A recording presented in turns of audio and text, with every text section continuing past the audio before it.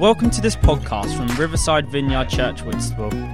We hope you find it helpful and encouraging. If you would like to find out more information about us, why not check out our website at riversideuk.org, our Facebook page, or follow us on Twitter at WhitRiverside.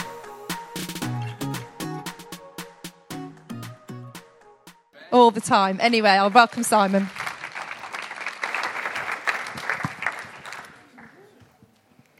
Fantastic.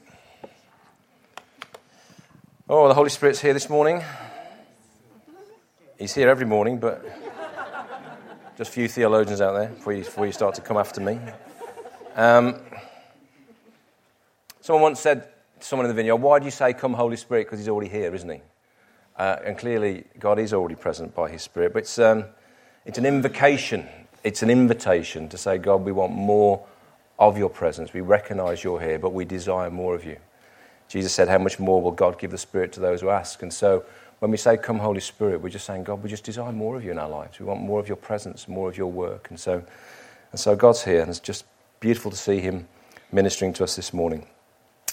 We've been spending the past few weeks learning about how to listen to God, how to get better at listening. And today we're going to do some practical. Okay? So I'm going to try and finish by 20 to 12. The young people are going to come back in. I'm going to spend some time listening to God. How does that sound? Wow, you're saying yes. You're all thinking, time to go. I want to encourage you that we can all grow in responding to God. Jesus said, he used the analogy of a shepherd and sheep, like the sheep, my followers, my disciples. And he said, my sheep will know my voice. They will know my voice. They'll be able to recognize my voice, discern my voice, even from a stranger's voice. They'll be able to tell the difference between my voice and a stranger's voice. And they will listen for my voice, and they will follow me. And the context in the Middle East, when sometimes shepherds would gather their sheep together and put them in common pens for the night. And so you imagine all these different shepherds gathering their sheep, and them all going into common pens and all getting mixed up. And then in the morning, the shepherd would come and speak and call out his sheep. And his sheep would know his voice. So his sheep will come out, and another shepherd's sheep will come out, and there's a sense of the sheep knowing the shepherd's voice who looked after them and cared for them. And that was the context Jesus spoke into. And so, the promise is that you and I can hear the voice of God in our lives. If you've come to know Jesus, as Christine shared, you've already heard the voice of Jesus. He spoke into your life and you've responded. So, my sheep will know my voice. My sheep will be able to recognize my voice and listen to my voice. So we're going to try and spend a bit of time today listening to what the Holy Spirit might be saying to us as a church. When God speaks, he encourages, he exhorts, which means he kind of says, come on, we need to do this. That's what an exhortation is. Or he edifies, he builds us up. He says things to encourage us and to build us up. And so a bit later on, we're going to wait on the Lord and see what he may want to say to us to encourage us. So your job and my job is to have your listening ears on. Okay? Because I said earlier on, when God comes, he doesn't divide the room into participants and spectators. He doesn't do that. He doesn't say, well, you got the ones who always do this, and they'll do it, and the rest will kind of watch on. He doesn't do that. Ministry should join a room together, not divide it. And so when we invite the Spirit to come, we all get invited into that. We all get invited to listen and be part of what God wants to do. So I want to encourage you today, particularly if this is something that isn't really normal for you or you've not experienced it before. I want to encourage you particularly to maybe respond to what God might say to you. You might get a little nudge or a little word or a little impression. Just encourage you to sort of come and share that and just be confident in that. And no one's going to judge you. No one's going to decide whether it was God or not. No one's going to sort of do that here today. We're just going to try and make space for God to come and do that. Does that sound okay? You're all terrified, I can tell. We're going to first look at the story of Elijah. So if you've got your Bible, turn to 1 Kings chapter 19. Bit of background. Elijah has been led by God to Mount Carmel, and he's to confront the prophets of Baal. Jezebel is the chief prophetess, and she's leading this gang of prophets, 450, 500 prophets, and they're leading Israel into destruction. They're worshipping false gods, and it's just a mess. And God leads Elijah to confront them on top of a mountain. And there's this wonderful showdown. an extraordinary story whereby they build two bonfires. And Elijah says, well, I've got a test for you. Why don't we build two bonfires, and the God who answers by fire, then he's the real God. He's the real God. And so they build two bonfires, and they put sacrifice on them, and they start to say, okay, let's call down the gods that we serve. So the prophets of Baal, they get out there, and they go wild. You think Strictly Come Dancing is full on, but they really go for it. They dance around, they shout, they dance, they even cut themselves to show how fervent they are, let their blood flow, to try and call down their god Baal, to call fire on this sacrifice. Nothing happens. And they start in the morning, they get through to lunchtime and still nothing's happening. And Elijah's, he's trolling them. Perhaps your God's on the toilet, he's saying. Perhaps he's busy. Perhaps he's not answering. And they go right through the evening and they're fervently cutting themselves and dancing and shouting and frenetically trying to call down their God. And nothing happens. And up steps Elijah to his bonfire. Now imagine this morning trying to light a bonfire that's been out all night in the rain. You'd struggle, wouldn't you? I'm not saying using petrol or anything like that. If you tried to light a bonfire that's been out all night in the rain, you'd really, really struggle. In fact, you'd probably find it impossible. But Elijah turns his bonfire into something like that. They pour water over it. The whole thing is standing in a pool of water. It's literally a bonfire in a paddling pool. And then Elijah just says, Lord, the God of Abraham and Isaac and Israel, let it be known today that you are the God of Israel, and I'm your servant. I've done all these things at your command. Answer me, Lord, answer me, so these people will know you, Lord, that you are God, and you're turning their hearts back again. No cutting, no shouting, no dancing, and the fire falls. Bang! And it falls so powerfully, it burns up the sacrifice, it burns up the sodden wood, it evaporates the paddling pool, it burns up the soil and the stones that the bonfire is standing on. Now, I've tried to light some pretty dodgy barbecues in the past, and, this is next level. The fire falls and consumes the entire thing. And the people, they look at it and they go, wow, the Lord, he is God. The Lord, he is God. And they have this experience, and the fire falls. And Jezebel is defeated in that moment. Satan's attempt to overthrow the lordship of Israel is defeated. And the prophets of Baal get rounded up and dispatched. And then the extraordinary story of Elijah going to the hillside. And there's been this drought, this drought of judgment over the land for 3.5 years. And he prays fervently 7 times until he sees a cloud the size of a man's hand. And he says to King Ahab, you better get in your chariot and get back to the city because there's a huge storm coming.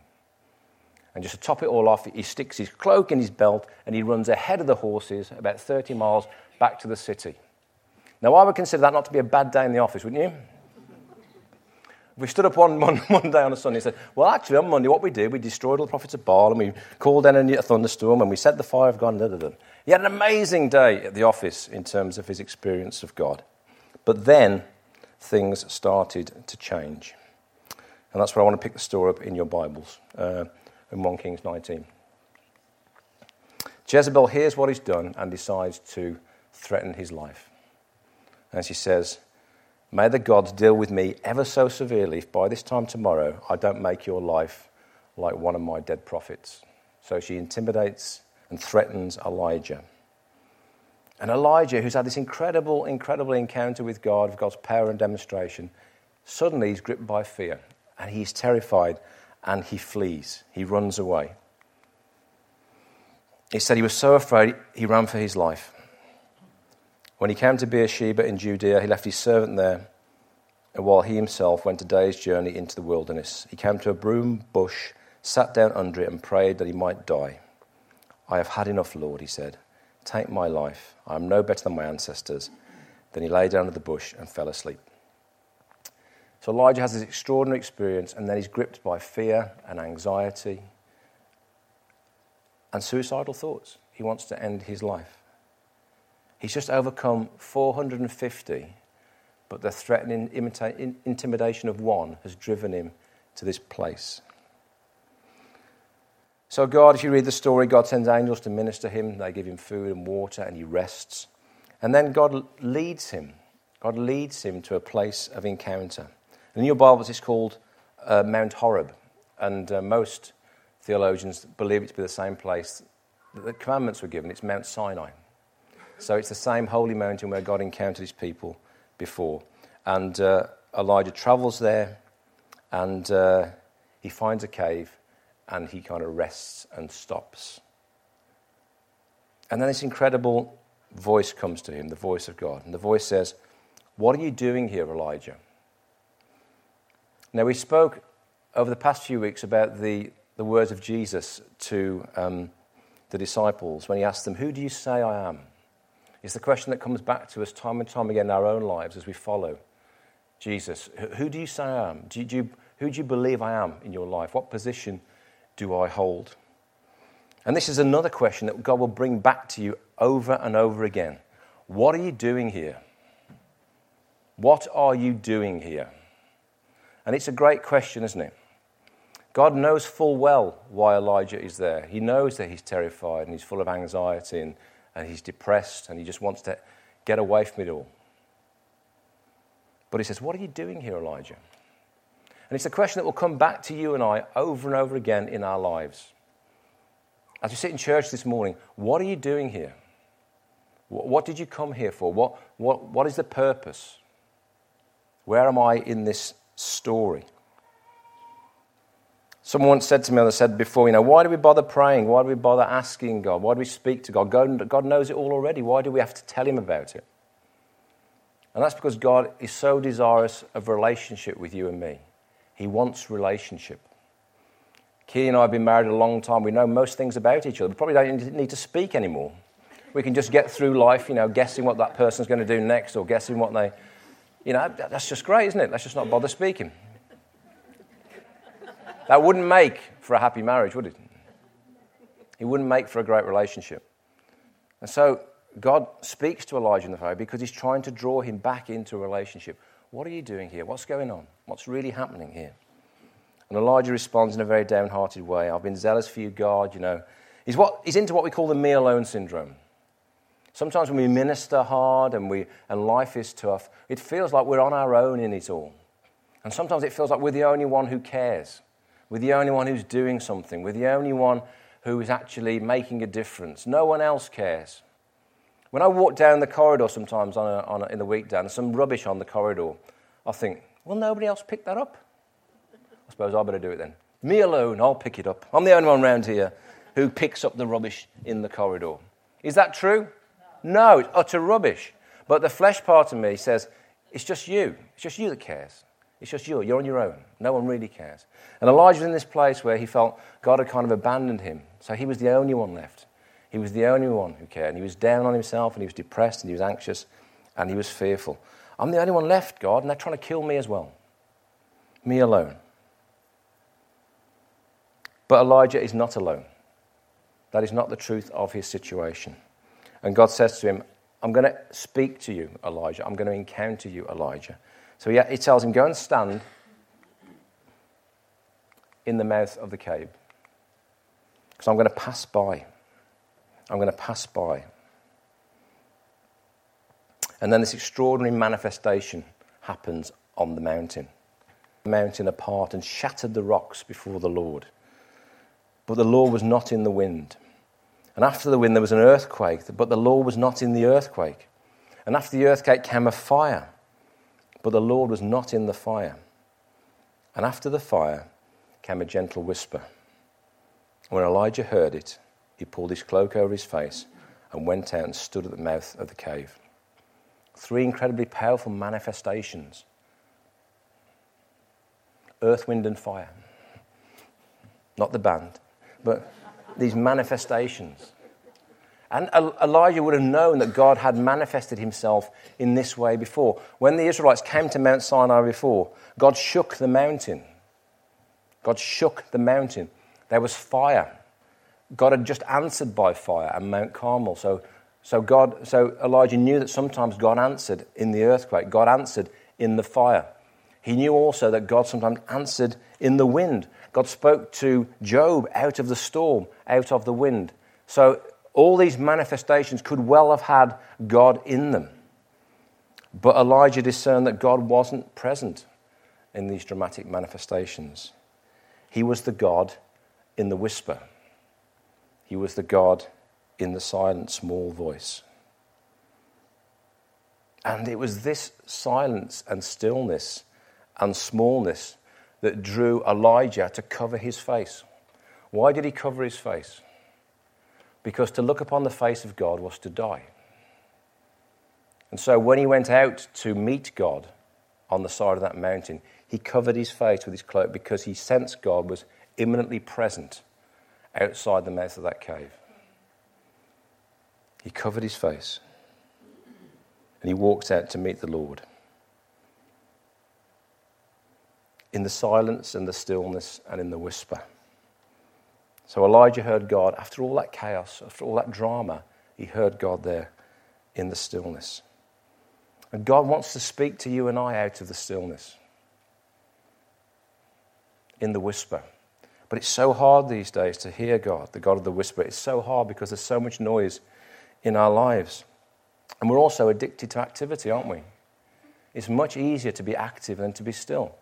It's much easier to do something than try and just still ourselves and wait for the voice of the Lord. Even though Scripture says, be still and know that I am God. A lot of us fear silence. Modern psychologists say that most of us can't bear any more than 15 seconds of silence. That's how addicted we are to activity and to noise. It makes us uncomfortable. Stillness makes us uncomfortable. And I think also sometimes we fear intimacy. We fear intimacy with God. We said God is the transcendent God, but also God is the immanent God. He wants to draw close to us. So when Elijah sensed God in the whisper, it caused him to cover his face because he sensed the closeness of God's presence. We don't need to cover our faces anymore because of the work of the cross. We don't need to fear the imminent presence of God. It says this in 2 Corinthians. Now the Lord is the Spirit, and where the Spirit of the Lord is, there is freedom. And we all who with unveiled faces contemplate the Lord's glory are being transformed into his image with ever-increasing glory, which comes from the Lord, who is Spirit. This wonderful passage by Paul saying that we don't have to cover our faces anymore because God has made a way for us to come into his intimate presence in utter security. And we come in and we're being transformed by that intimate encounter with him. By degrees, by degrees, by degrees, God comes and meets with us and changes us and forms us. Because the God, our Lord God, he's Spirit. We're a Spirit-filled people. We're a Spirit-led people. If we incorporate stillness and solitude into our lives, we will begin to hear God in the whisper. We will get better at hearing the still small voice of the Lord. And we'll get to a point where we can hear that still small voice even in activity. You'll get to discern it, even in the midst of activity. I had a funny thing happen to me this week. This busy day that we're talking about, I was running around trying to find Keeley. And I ran into the top half of the building and I saw Elaine. I hadn't spoken to Elaine that morning. And rather than say, hi Elaine, nice to see you, how are you? Thanks for coming and volunteering at Grow Baby. I said, where's Keeley? And she said, she's down in the cafe. I said, thanks, and ran off. And then I got halfway this corridor, and the still small voice of the Lord grabbed me around the throat and said, stop, go back and talk to her properly. So I stopped, went back and said, I really apologise, Elaine. What I should have said to you was, good morning, and how are you? But in the midst of the activity and the busyness and the drama, the voice of the Lord just cut through and said, no, stop. We get better at hearing the voice of the Lord, that still small voice, if we practice. Jesus, our best example, our best model of how to do life. As he was getting increasingly busy in ministry and the crowds were getting greater and greater and the pressure was getting greater and greater and the expectation for him to be able to meet everybody and pray for everybody and meet the needs of the people was getting greater and greater. It says he often withdrew to lonely places to pray. He often withdrew. So much so that people say, well, where's he gone? Where is he? Doesn't he realise there's a lot of people here waiting to see him? He withdrew to lonely places to recalibrate and to hear the still small voice of his Father and to empower him to do the ministry God had called him to. private power, public ministry. And often we try and do this piece without this piece. We try and do the activity or the ministry without the private encounter, the whisper in our lives that fills us and reminds us and takes us deeper into relationship with the Lord. So we're going to make ourselves available to God now, okay? If you could see your face, it would make you laugh so much. Okay. God is a good God. And so as I was preparing for this, I really sensed the Lord say, make some space for me. There's been a few other bits and pieces that have come to kind of confirm that. So the great thing is that when we say, Jesus, come Holy Spirit, he comes. We don't have to make him come. We don't have to twist his arm. We don't have to make something happen ourselves. We just make the space. We just go to the mouth of the cave and we say, Lord, we want to meet you here. We want to encounter you here. And we've talked before, haven't we, about vulnerability. How actually, John Wimber used to say that faith is spelled R-S-I-K. Risk. We don't encounter God until we step out and say, God, will you come? Will you come and actually encounter? Did I spell it wrong? Yeah. R-I-S-K. He was dyslexic. No, he wasn't. Risk. R-I-S-K. But some people actually know faith isn't spelled R-I-S-K. It's spelled S-U-R-E. Because actually our God is a faithful God. And we can be sure and certain that he will come. And he wants to encounter his people. So why don't we just stand together? There's no drama here today. We're just going to make space. I've asked Jake to bring the young people back in as well. Do you want to say a few things before we sort of make space? As I said before, ministry should bring the room together. So this is not about experts and non-experts or people who are good at this and not good at this. We're all here just listening to the Lord this morning. We can all expect to hear from him. None of us needs to be fearful. None of us needs to worry. The Lord may say something to you, he may not. That's not a value statement on who you are. We've said before, the Spirit speaks to us to exhort us, to encourage us, to build us up. So if you have a word that's kind of not that way, I'll probably say maybe consider it may not be from the Lord, so maybe don't share it. There's a filter we can use. Is the word going to encourage? Is it going to edify? Is it going to build us up? Is it going to exhort us to do something? Secondly, if you're good at this, and this comes really easy to you, can I ask you to kind of take a back row seat for a little bit to make space for those who maybe aren't so good at it? Okay, so there's probably people here who hear from the Lord really easily and already now have a word kind of forming in their heart. Can I ask you just to pause your word just for a few moments while we allow space for those maybe who haven't heard from God before to maybe come and respond? It's really worth remembering that God doesn't have grandchildren. He only has children. And what that means, he doesn't need to work through me to get to you, okay? He speaks directly to each of us as children. He doesn't have grandchildren. He only has children, okay? So all of us can access God and receive what the Holy Spirit's got for us today. So I'm just going to pray, and let's see what the Lord wants to do. Holy Spirit, we thank you you're here. We really sense your presence this morning. And Lord, we want to listen to you, and we want to respond to you. So God, would you begin to speak to us? Thanks for listening. If you'd like to contact us about this talk, to hear more or find out about Riverside Vineyard Church Whitstable, then visit our website at riversideuk.org. Also, you can contact us through our Facebook page or tweet us at @WhitRiverside.